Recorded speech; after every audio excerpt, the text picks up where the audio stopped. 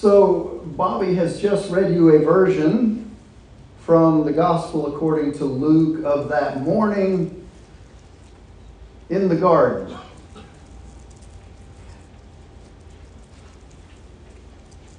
I want to commend to you this morning a different version from Mark's Gospel. It's much shorter.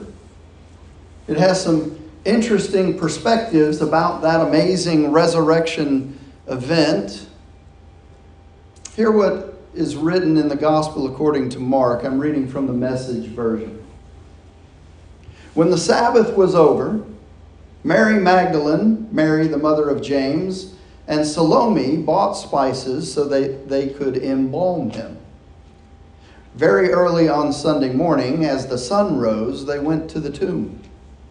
They worried out loud to each other, "Who will roll back the stone from the tomb for us?" Then they looked up, saw that it had been rolled back. It was a huge stone, and they walked right in. They saw a young man sitting on the right side, dressed all in white. They were completely taken aback. They were astonished. And the young man said, "Don't be afraid. I know you're looking for Jesus, the Nazarene, the one they nailed on the cross. He's been raised up. He's here no longer. You can see for yourselves that the place is empty. Now, be on your way. Tell his disciples and Peter that he is going on ahead of you to Galilee. You'll see him there, exactly as he said." So the women got out as fast as they could, beside themselves, their heads swimming. Stunned, they said nothing to anyone. Now, in the earliest manuscripts that have been found of Mark's gospel account, the earliest ones that have been found, this, verse 8, is where Mark's gospel account ends. Some translations of verse 8 are even more abrupt and disturbing, like the New Revised Standard Version, which says, "So they went out and fled from the tomb, for terror and amazement had seized them, and they said nothing to anyone because they were afraid." Don't often hear those words on an Easter morning, do we? Terror, amazement, overwhelming bewilderment, fear. Not the typical emotions that we associate with Easter morning, are they? After all, Easter in our culture is about brightly colored eggs, chocolate bunnies, soft marshmallow chicks, ducklings, pastello marshmallow peeps. Terror and amazement and fear don't fit the cultural Easter narrative at all. It's kind of like finding snakes and scorpions in your Easter basket. It's just not something that we would look forward to on an Easter morning. Mark's initial ending was so uncomfortable, even for Mark, that he was inspired to add on to it later. And so later manuscripts include verses 9 through 20. And they talk about Jesus' appearances to Mary Magdalene and then to the disciples on the road to Emmaus, and then the commissioning of the disciples and the ascension of Jesus up to the right hand of God the Father. It's all great stuff. It's all gospel. It's all true. But this morning, I think it would behoove us, I like that word, behoove.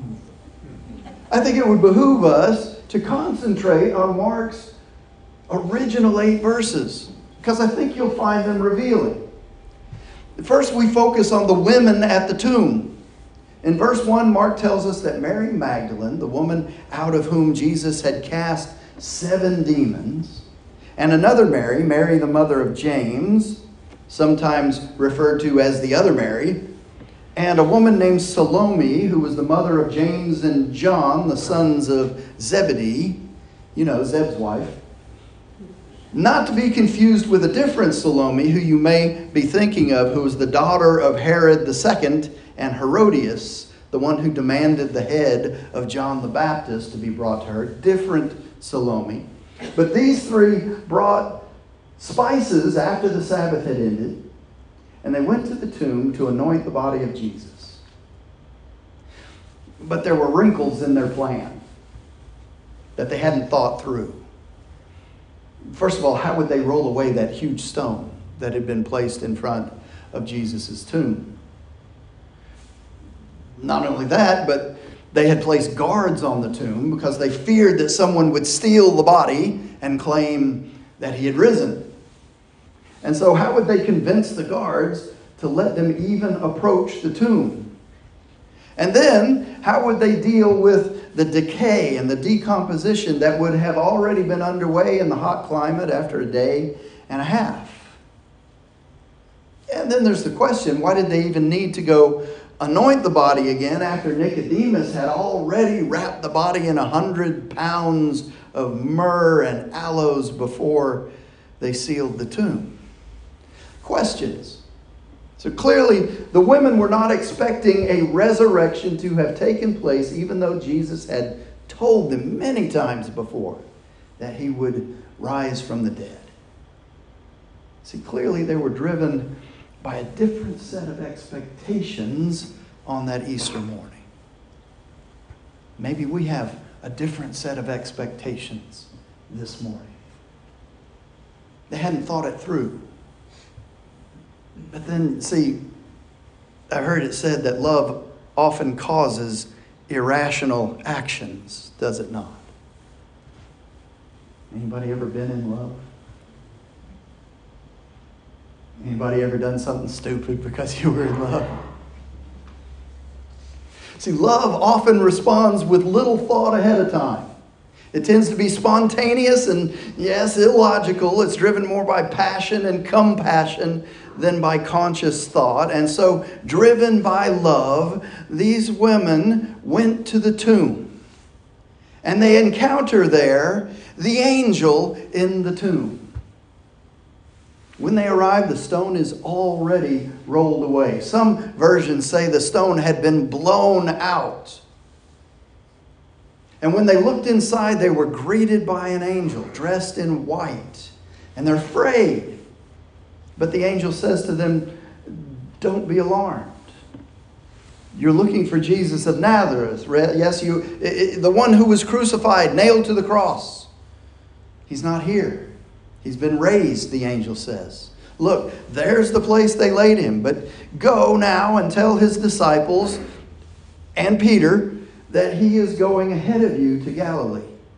There you will see him just as he told you. See, in verses 4 through 7, Mark tells us the good news of the resurrection. The angel in a white robe in Scripture is typically an angel who is there to reveal divine truth.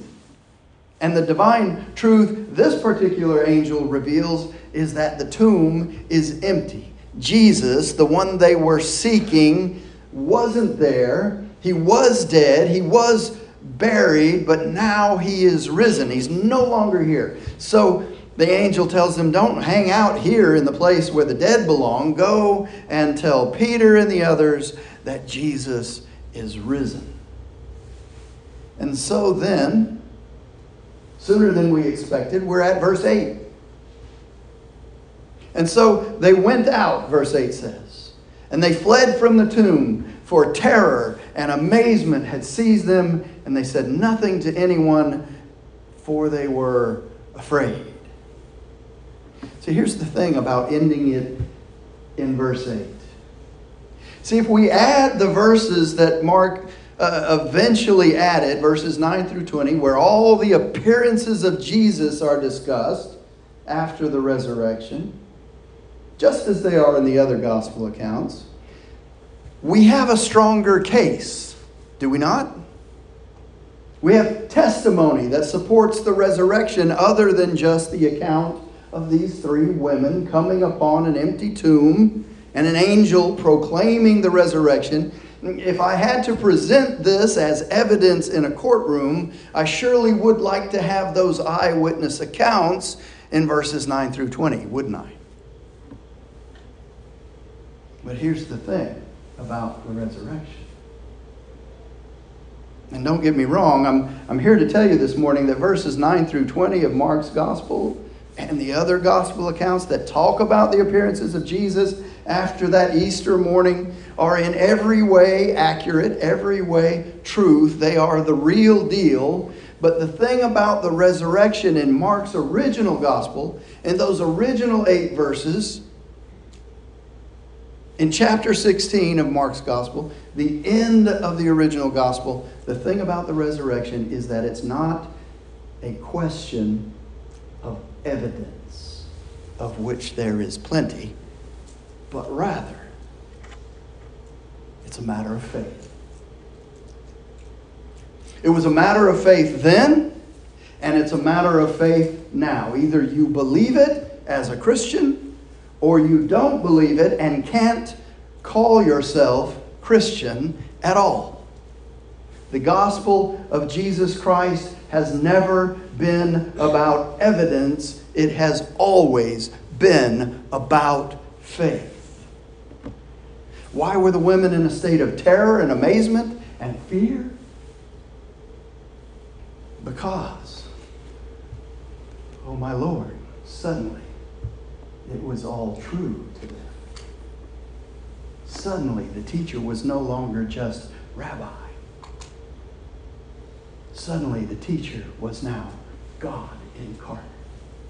Suddenly Jesus was everything that he had said he was. Now it was their turn to respond appropriately to that knowledge, that realization, that revelation, to do as the angel had said and go tell the others that Jesus is risen, that Jesus was and is indeed who he said he was. And if you're a Christian today, and I ask you, as I often do, to go out there and tell someone about the risen Savior, does it not strike some of you and me with some degree of anxiety, maybe even a little bit of fear?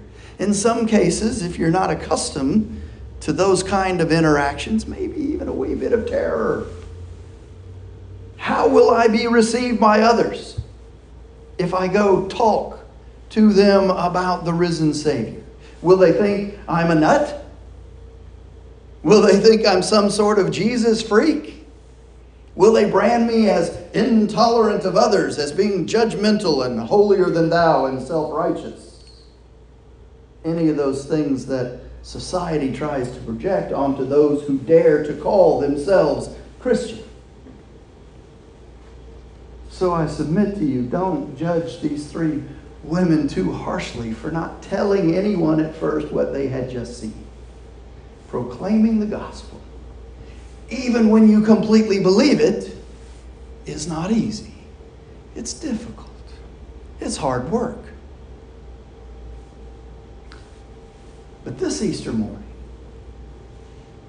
I'm here to tell you, it's not a time of terror or bewilderment or fear for you and me as Christ followers. For those of us who believe, the resurrection is the power and wisdom of God at work in the world. In a world that operates off of the premise of proof. The resurrection is not at all about that. It's truly not about the evidence that Jesus was crucified, died, was buried, and rose from the dead 3 days later. No, it's not about the evidence. It's about the faith we have in Him that He accomplished those things, and that by believing on Him, we get to share in His resurrection. We get to benefit from His work on the cross and in the grave, so that through Him we need not fear death.